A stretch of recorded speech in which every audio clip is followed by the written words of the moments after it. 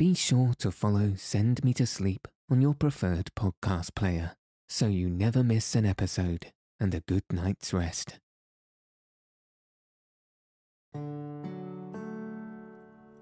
Welcome to Send Me to Sleep, the place to find a good night's rest. My name's Andrew. Thanks for joining me, and for taking this time for yourself to ensure you get a peaceful night's sleep. Tonight, I'll be reading 20,000 Leagues Under the Sea, Part 1, Chapters 1 to 3, by Jules Verne.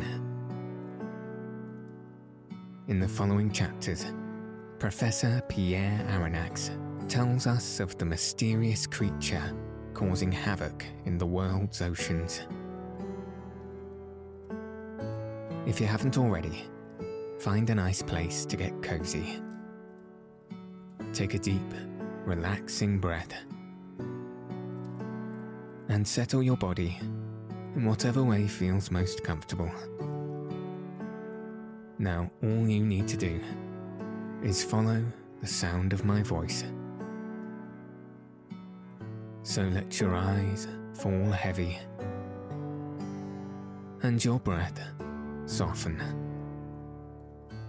as we settle in for a peaceful night's sleep.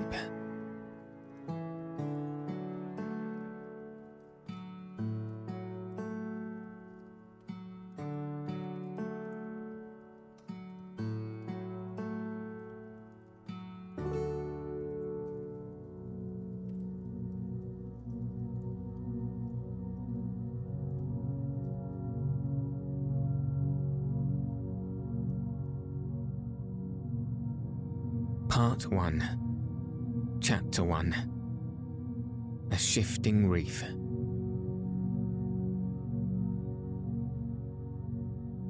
The year 1866 was signalled by a remarkable incident, a mysterious and puzzling phenomenon, which doubtless no one has yet forgotten.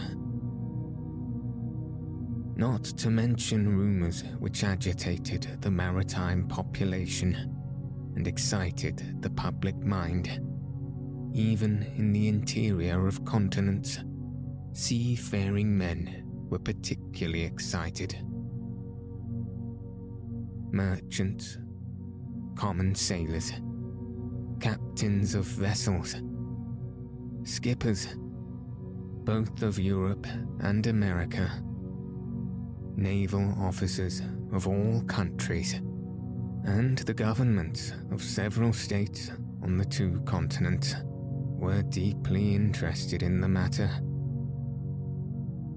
For some time past, vessels had been met by an enormous thing, a long object, spindle-shaped, occasionally phosphorescent, and infinitely larger and more rapid in its movements than a whale. The facts relating to this apparition, entered in various logbooks, agreed in most respects as to the shape of the object or creature in question, the untiring rapidity of its movements, its surprising power of locomotion, and the peculiar life with which it seemed endowed. If it was a cetacean, it surpassed in size all those hitherto classified in science.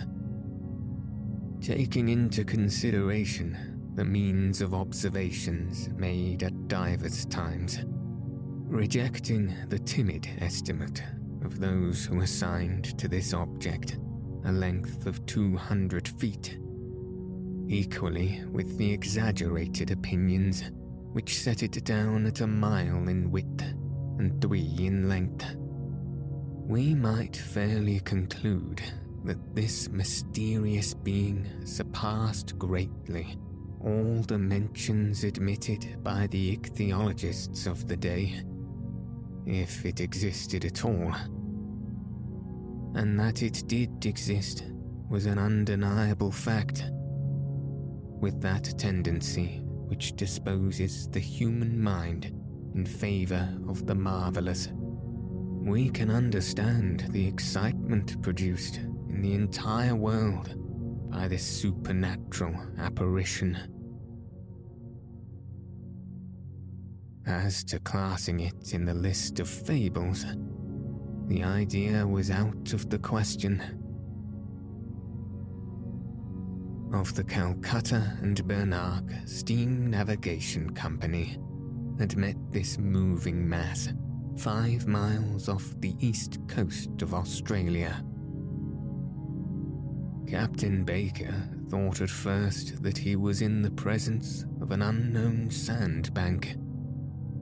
He even prepared to determine its exact position when 2 columns of water, projected by the inexplicable object, shot with a hissing noise 150 feet up into the air. Now, unless the sandbank had been submitted to the intermittent eruption of a geyser, the Governor Higginson had to do neither more nor less than with an aquatic mammal, unknown till then, which threw up from its blowholes columns of water mixed with air and vapor.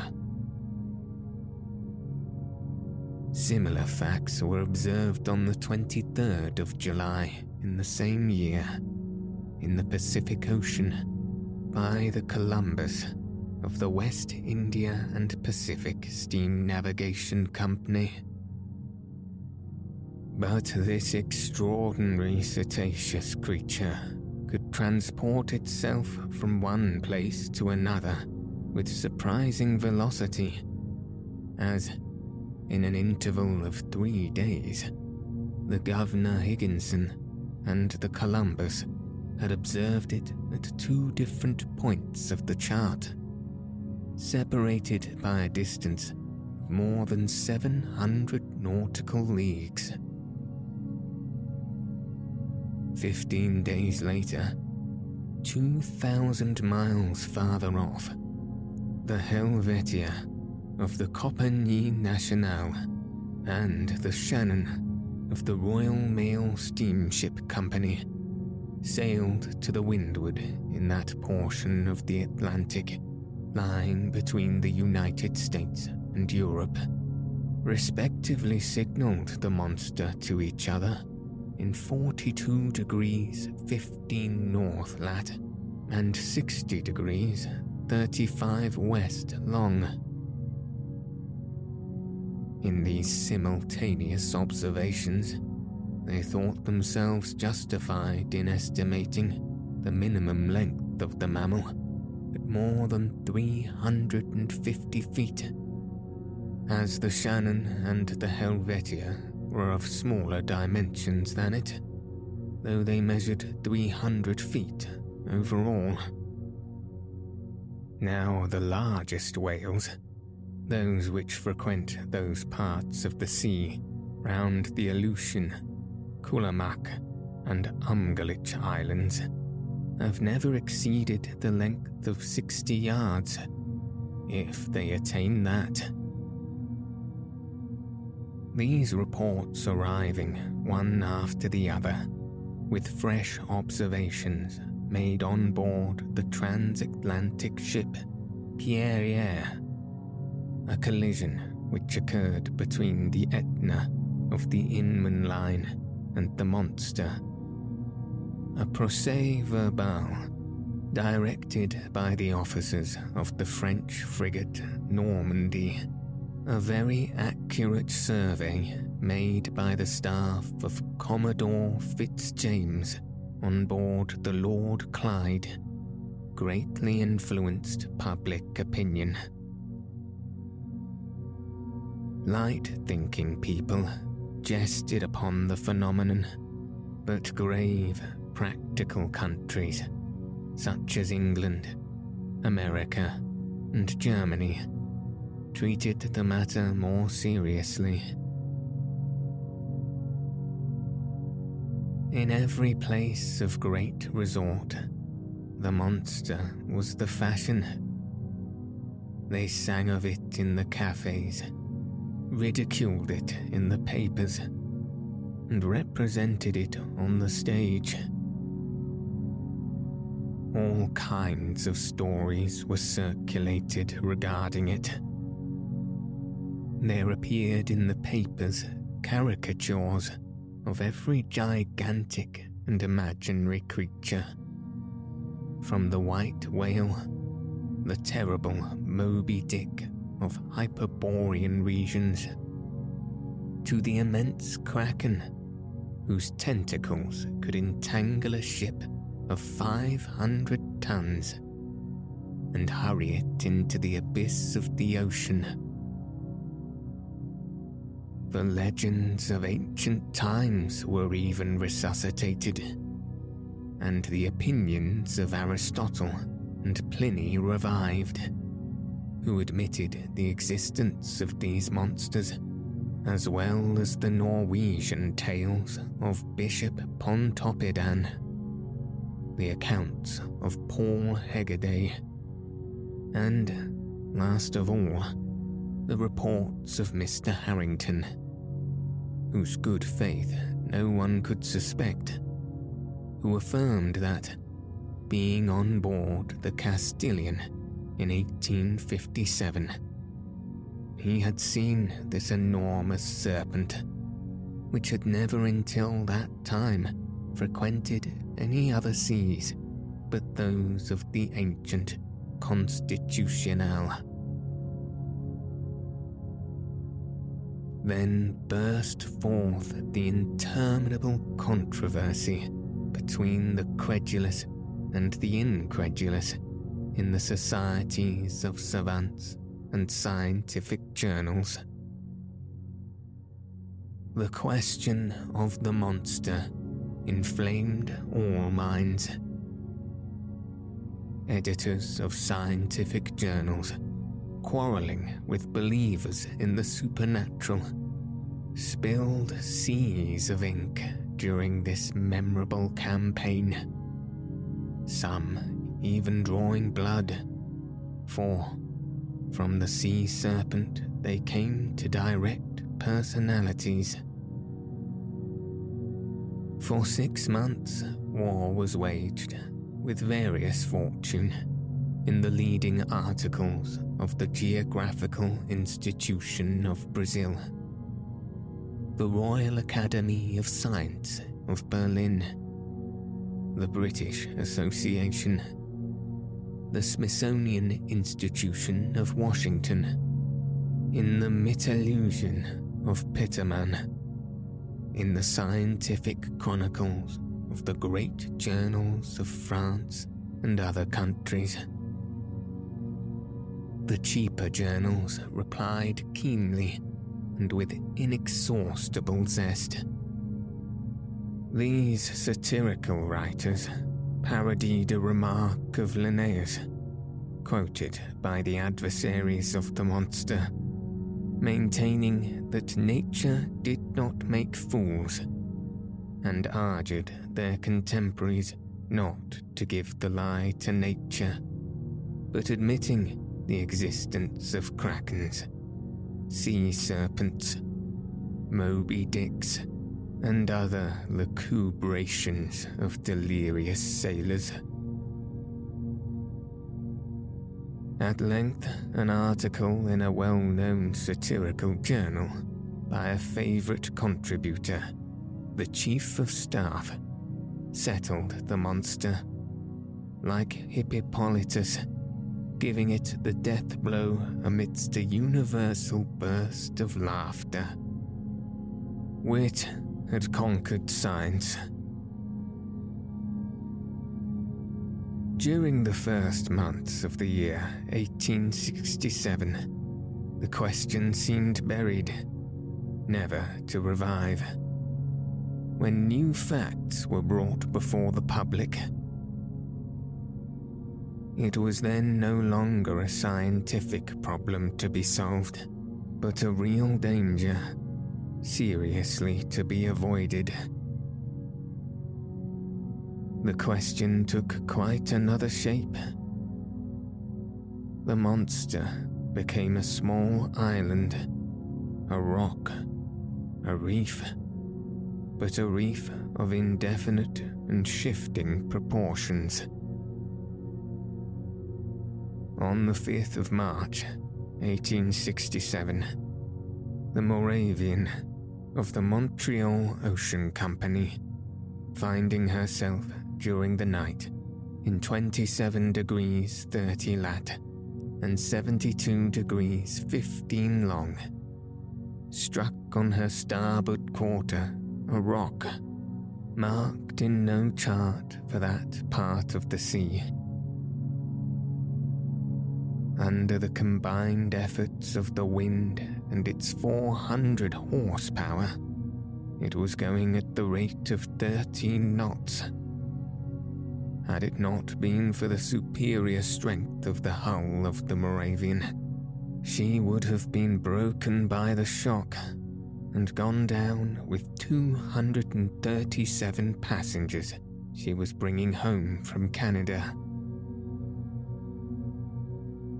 The accident happened about 5 o'clock in the morning, as the day was breaking. The officers of the quarterdeck hurried to the after part of the vessel. They examined the sea with the most scrupulous attention. They saw nothing but a strong eddy about 3 cables' length distance, as if the surface had been violently agitated. The bearings of the place were taken exactly, and the Moravian continued its route without apparent damage. Had it struck on a submerged rock or on an enormous wreck? They could not tell, but on examination of the ship's bottom when undergoing repairs, it was found that part of her keel was broken. This fact, so grave in itself, might perhaps have been forgotten, like many others, if, 3 weeks after, it had not been reenacted under similar circumstances. But, thanks to the nationality of the victims of the shock, thanks to the reputation of the company to which the vessel belonged, the circumstance became extensively circulated. The 13th of April, 1867, the sea being beautiful, the breeze favourable, the Scotia of the Cunard Company's line found herself in 15 degrees 12 minutes long and 45 degrees 37 minutes lat. She was going at the speed of 13 knots and a half. At 17 minutes past 4 in the afternoon, whilst the passengers were assembled at lunch in the great saloon, a slight shock was felt on the hull of the Scotia, on her quarter, a little aft of the port paddle. The Scotia had not struck, but she had been struck, and seemingly by something rather sharp and penetrating than blunt. The shock had been so slight that no one had been alarmed, had it not been for the shouts of the carpenter's watch, who rushed on the bridge, exclaiming, "We are sinking! We are sinking!" At the first, the passengers were much frightened, but Captain Anderson hastened to reassure them. The danger could not be imminent. The Scotia, divided into 7 compartments by strong partitions, could brave with impunity any leak. Captain Anderson went down immediately into the hold. He found that the sea was pouring into the fifth compartment, and the rapidity of the influx proved that the force of the water was considerable. Fortunately, this compartment did not hold the boilers, or the fires would have been immediately extinguished. Captain Anderson ordered the engines to be stopped at once, and one of the men went down to ascertain the extent of the injury. Some minutes afterwards, they discovered the existence of the large hole, of 2 yards in diameter, in the ship's bottom. Such a leak could not be stopped, and the Scotia, her paddles half submerged, was obliged to continue her course. She was then 300 miles from Cape Clear, and after 3 days' delay, which caused great uneasiness in Liverpool, she entered the basin of the Company. The engineers visited the Scotia, which was put in dry dock. They could scarcely believe it possible. At 2.5 yards below watermark was a regular rent in the form of an isosceles triangle. The broken place in the iron plates was so perfectly defined that it could not have been more neatly done by a punch.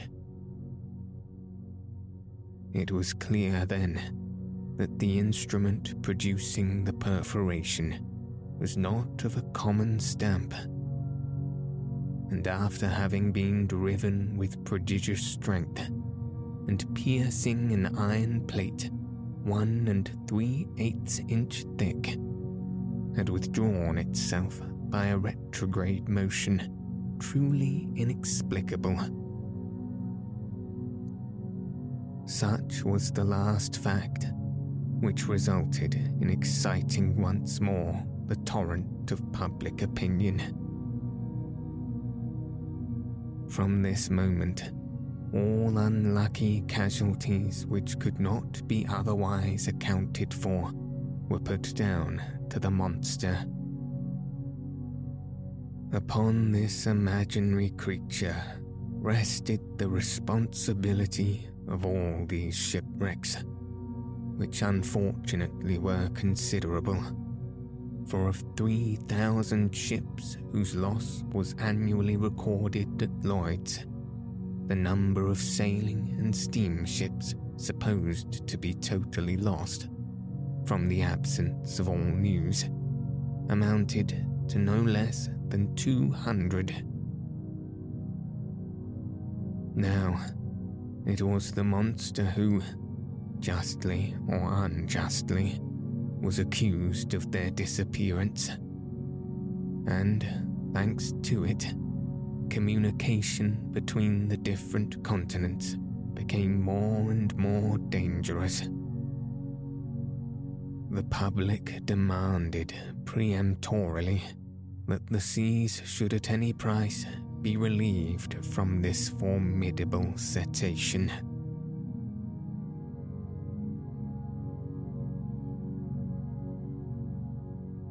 Chapter 2. Pro and Con. At the period when these events took place, I had just returned from a scientific research in the disagreeable territory of Nebraska in the United States. In virtue of my office as assistant professor in the Museum of Natural History in Paris, the French government had attached me to that expedition. After 6 months in Nebraska, I had arrived in New York towards the end of March, laden with a precious collection. My departure from France was fixed for the first day in May. Meanwhile, I was occupying myself in classifying my mineralogical, botanical, and zoological riches when the accident happened to the Scotia. I was perfectly up in the subject, which was the question of the day. How could I be otherwise? I had read and reread all the American and European papers without being any nearer a conclusion. This mystery puzzled me. Under the impossibility of forming an opinion, I jumped from one extreme to the other.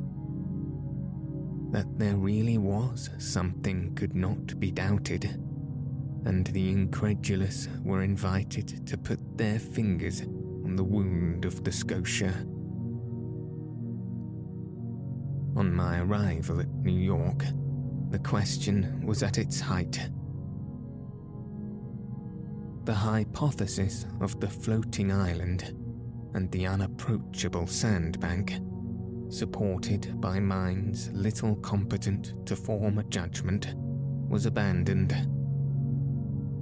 And indeed, unless this shawl had a machine in its stomach, how could it change its position with such astonishing rapidity? From the same cause, the idea of a floating hull of an enormous wreck was given up. There remained then only two possible solutions of the question, which created two distinct parties.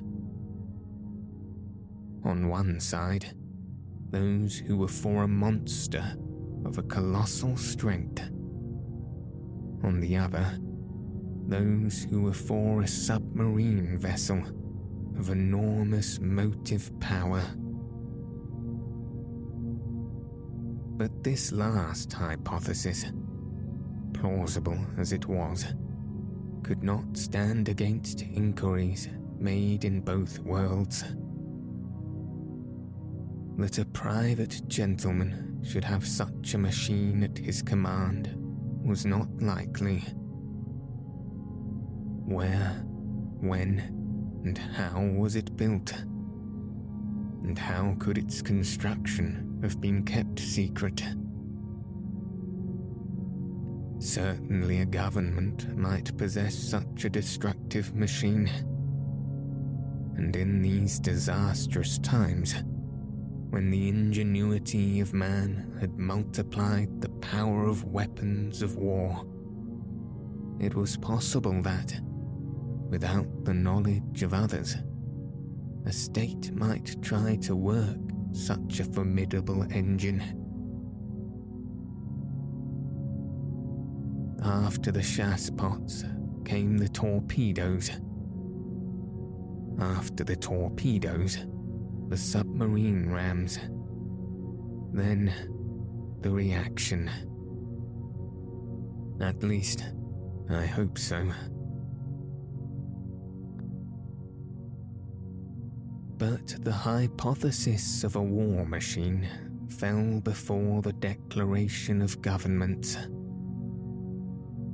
As public interest was in question, and transatlantic communications suffered, their veracity could not be doubted. But how admit that the construction of this submarine boat had escaped the public eye?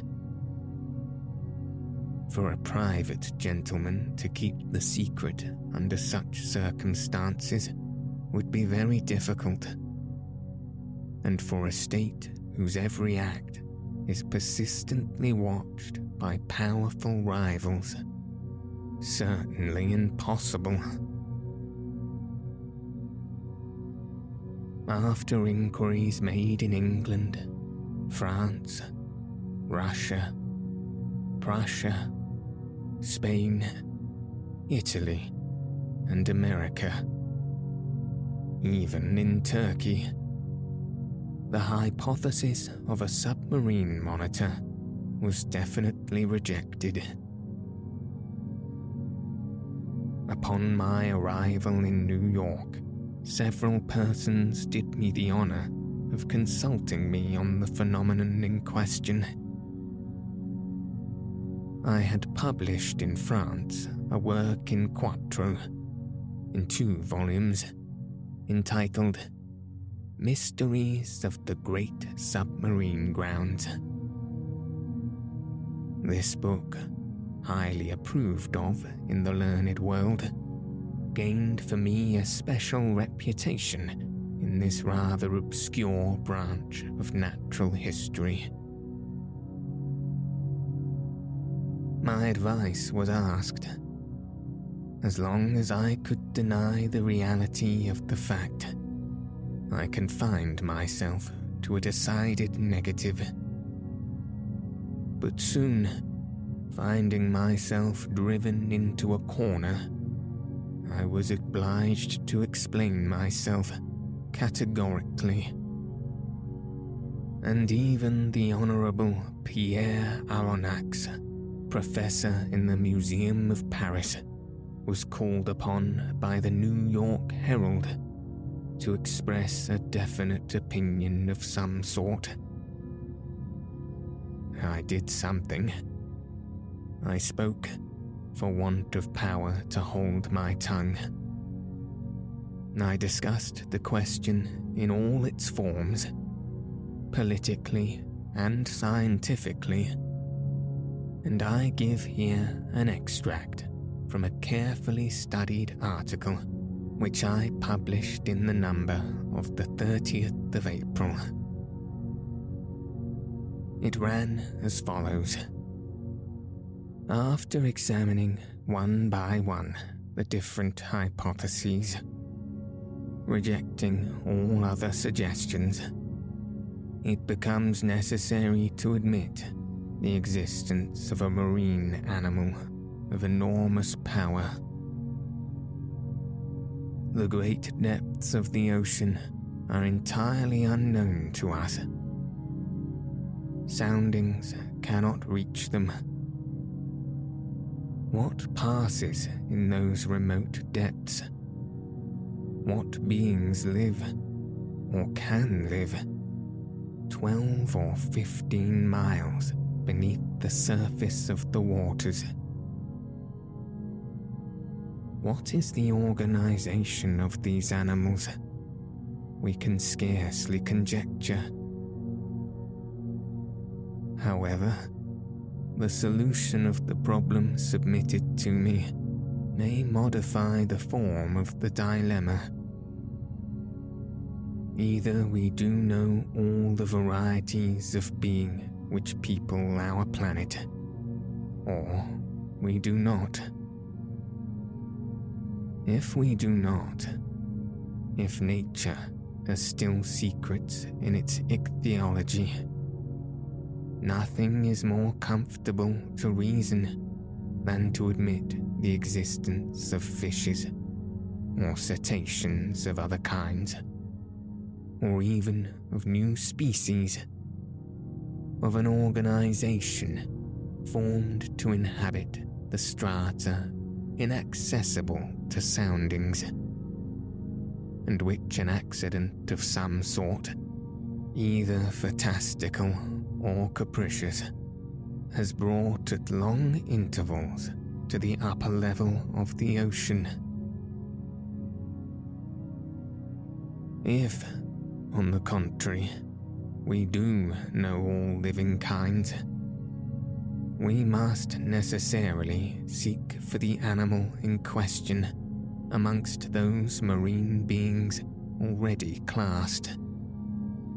And, in that case, I should be disposed to admit the existence of a giant narwhal. The common narwhal, or unicorn of the sea, often attains a length of 60 feet. Increased in size 5-fold or 10-fold, give it strength proportionate to its size, lengthen its destructive weapons, and you have obtained the animal required.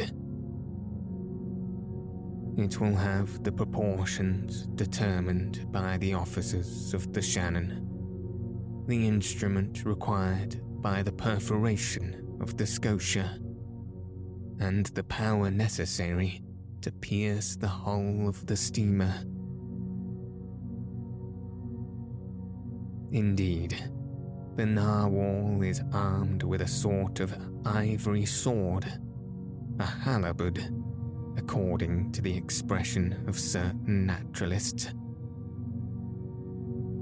The principal tusk has the hardness of steel. Some of these tusks have been found buried in the bodies of whales, which the unicorn always attacks with success. Others have been drawn out, not without trouble, from the bottoms of ships, which they had pierced through and through, as a gimlet pierces a barrel.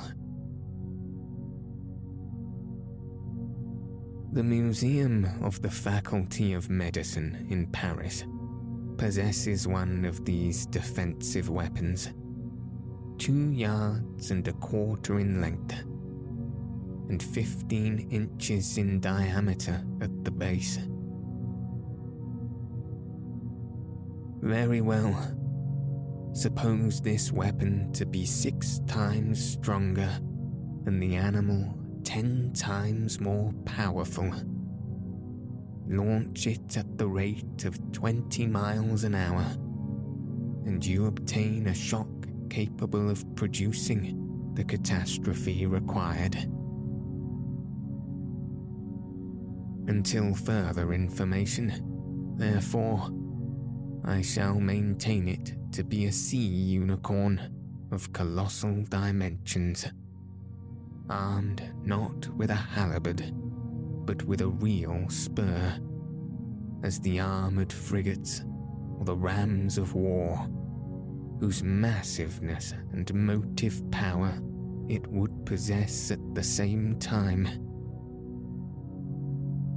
Thus may this puzzling phenomenon be explained, unless there be something over and above all that one has ever conjectured, seen, perceived, or experienced, which is just within the bounds of possibility. These last words were cowardly on my part, but up to a certain point, I wished to shelter my dignity as professor, and not give too much cause for laughter to the Americans, who laugh well when they do laugh. I reserved myself a way of escape. In effect, however, I admitted the existence of the monster. My article was warmly discussed, which procured it a high reputation. It rallied round it a certain number of partisans. The solution it proposed gave, at least, full liberty to the imagination. The human mind delights in grand conceptions of supernatural beings, and the sea is precisely their best vehicle, the only medium through which these giants, against which terrestrial animals, such as elephants or rhinoceroses, are nothing, can be produced or developed. The industrial and commercial papers treated the question chiefly from this point of view. The Ships and Mercantile Gazette the Lloyd's List, the Packet Boat, and the Maritime and Colonial Review, all papers devoted to insurance companies which threatened to raise their rates of premium, were unanimous on this point. Public opinion had been pronounced. The United States were the first in the field, and in New York they made preparations for an expedition destined to pursue this narwhal. A frigate of great speed, the Abraham Lincoln, was put in commission as soon as possible. The arsenals were opened to Commander Farragut, who hastened the arming of his frigate. But, as it always happens, the moment it was decided to pursue the monster did not appear. For 2 months, no one heard it spoken of. No ship met with it. It seemed as if this unicorn knew of the plots weaving around it.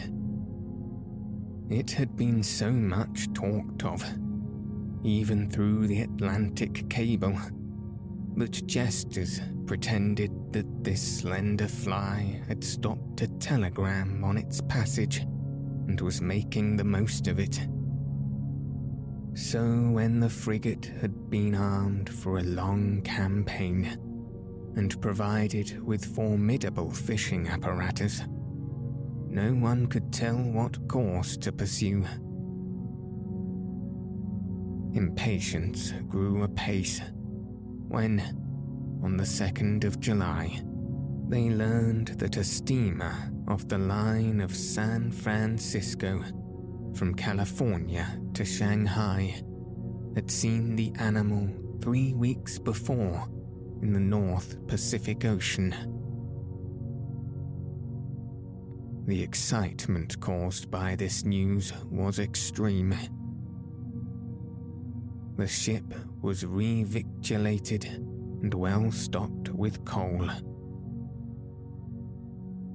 3 hours before the Abraham Lincoln left Brooklyn Pier, I received a letter worded as follows: To Mr. Aronnax, Professor in the Museum of Paris, 5th Avenue Hotel, New York. Sir, if you will consent to join the Abraham Lincoln in this expedition, the government of the United States will with pleasure see France represented in the enterprise. Commander Farragut has a cabin at your disposal. Very cordially yours, J.B. Hobson, Secretary of Marine.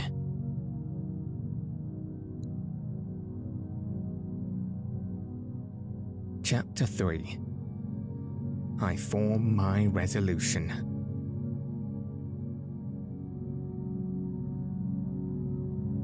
Three seconds before the arrival of J.B. Hobson's letter, I no more thought of pursuing the unicorn than of attempting the passage of the North Sea. 3 seconds after reading the letter of the Honourable Secretary of Marine, I felt that my true vocation, the sole end of my life, was to chase that disturbing monster and purge it from the world. But I had just returned from a fatiguing journey, weary and longing for repose. I aspired to nothing more than again seeing my country, my friends, my little lodging by the Jardin des Plantes, my dear and precious collections, but nothing could keep me back. I forgot all: fatigue, friends, and collections, and accepted without hesitation the offer of the American government. Besides, I thought, all roads lead back to Europe, for my particular benefit, and I will not hurry me towards the coast of France. This worthy animal may allow itself to be caught in the seas of Europe for my particular benefit, and I will not bring back less than half a yard of his ivory halberd to the Museum of Natural History. But in the meanwhile, I must seek this narwhal in the North Pacific Ocean, which, to return to France, was taking the road to the antipodes. Conseil, I called in an impatient voice. Conseil was my servant, a true, devoted Flemish boy who had accompanied me in all my travels. I liked him, and he returned the liking well. He was phlegmatic by nature, regular from principle, zealous from habit, evincing little disturbance at the different surprises of life, very quick with his hands, and apt at any service required of him, and, despite his name, never giving advice, even when asked for it. Conseil had followed me for the last 10 years, wherever science led. Never once did he complain of the length of fatigue of a journey, never make an objection to pack his portmanteau for whatever country it might be, or however far away, whether China or Congo. Besides all this, he had good health, which defied all sickness, and solid muscles, but no nerves. Good morals are understood. This boy was 30 years old, and his age to that of his master as 15 to 20. May I be excused for saying that I was 40 years old? But Conseil had one fault. He was ceremonious to a degree, and would never speak to me but in the third person, which was sometimes provoking.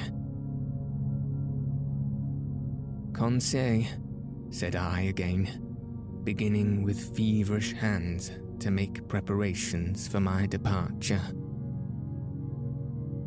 Certainly, I was sure of this devoted boy. As a rule, I never asked him if it were convenient for him or not to follow me in my travels, but this time the expedition in question might be prolonged, and the enterprise might be hazardous in pursuit of an animal capable of sinking a frigate as easily as a nutshell. Here there was matter for reflection, even to the most impassive man in the world. What would Conseil say? Conseil, I called a third time. Conseil appeared. Did you call, sir? Said he, entering. Yes, my boy. Make preparations for me and yourself, too. We leave in 2 hours. As you please, sir, replied Conseil, quietly. Not an instant to lose. Lock in my trunk all travelling utensils, coats, shirts, and stockings, without counting, as many as you can, and make haste." "And your collection, sir?" observed Conseil. "We will think of them by and by." "What? The Archaeotherium? The Hydracotherium? The Oreodons? The Cheropotamus? And the other skins?" "They will keep them at the hotel." "And your live Babyrosa, sir?" "They will feed it during our absence. Besides, I will give orders to forward our menagerie to France." "We are not returning to Paris, then," said Conseil. "Oh, certainly," I answered, evasively, "by making a curve." "Will the curve please you, sir?" "No, it will be nothing. Not quite so direct a road, that is all. We will take our passage in the Abraham Lincoln." "As you think proper, sir," coolly replied Conseil. "You see, my friend, it has to do with the monster, the famous narwhal. We are going to purge it from the seas." The author of a work in quarto in 2 volumes on the mysteries of the great submarine grounds cannot forbear embarking with Commander Farragut.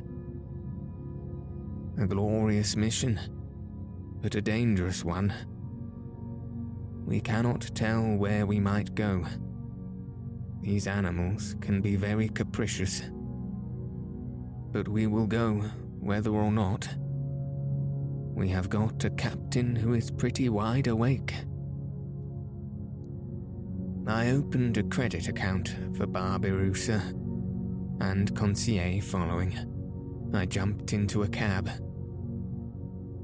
Our luggage was transported to the deck of the frigate immediately. I hastened on board and asked for Commander Farragut. One of the sailors conducted me to the poop, where I found myself in the presence of a good-looking officer who held out his hand to me. "Monsieur Pierre Aronnax," said he. "Himself," replied I. "Commander Farragut." "You are welcome, Professor. Your cabin is ready for you." I bowed and desired to be conducted to the cabin destined for me. The Abraham Lincoln had been well chosen and equipped for her new destination. She was a frigate of great speed, fitted with high-pressure engines which admitted a pressure of 7 atmospheres. Under this, the Abraham Lincoln attained the mean speed of nearly 18 knots and a third an hour. A considerable speed, but nevertheless insufficient to grapple with this gigantic cetacean. The interior arrangements of the frigate corresponded to its nautical qualities. I was well satisfied with my cabin, which was in the after part, opening upon the gunroom. "We shall be well off here," said I to Conseil. "As well, by your honour's leave, as a hermit crab in the shell of a whelk," said Conseil. I left Conseil to stow our trunks conveniently away, and mounted the poop in order to survey the preparations for departure. At that moment, Commander Farragut was ordering the last moorings to be cast loose, which held the Abraham Lincoln in the pier of Brooklyn. So in a quarter of an hour, perhaps less, the frigate would have sailed without me. I should have missed this extraordinary, supernatural, and incredible expedition, the recital of which may well meet with some skepticism. But Commander Farragut would not lose a day nor an hour in scouring the seas in which the animal had been sighted. He sent for the engineer. "Is the steam full on?" asked he. "Yes, sir," replied the engineer. "Go ahead," cried Commander Farragut. The quay of Brooklyn, and all that part of New York bordering on the East River, was crowded with spectators. 3 cheers burst successively from 500,000 throats. Thousands of handkerchiefs were waved above the heads of the compact mass, saluting the Abraham Lincoln until she reached the waters of the Hudson, at the point of that elongated peninsula which forms the town of New York.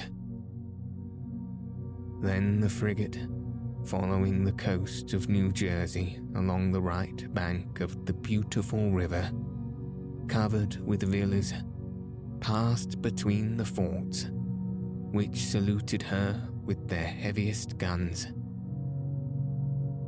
The Abraham Lincoln answered by hoisting the American colors 3 times, whose 39 stars shone resplendent from the mizzen peak, then modifying its speed to take the narrow channel, marked by buoys, placed in the inner bay formed by Sandy Hook Point.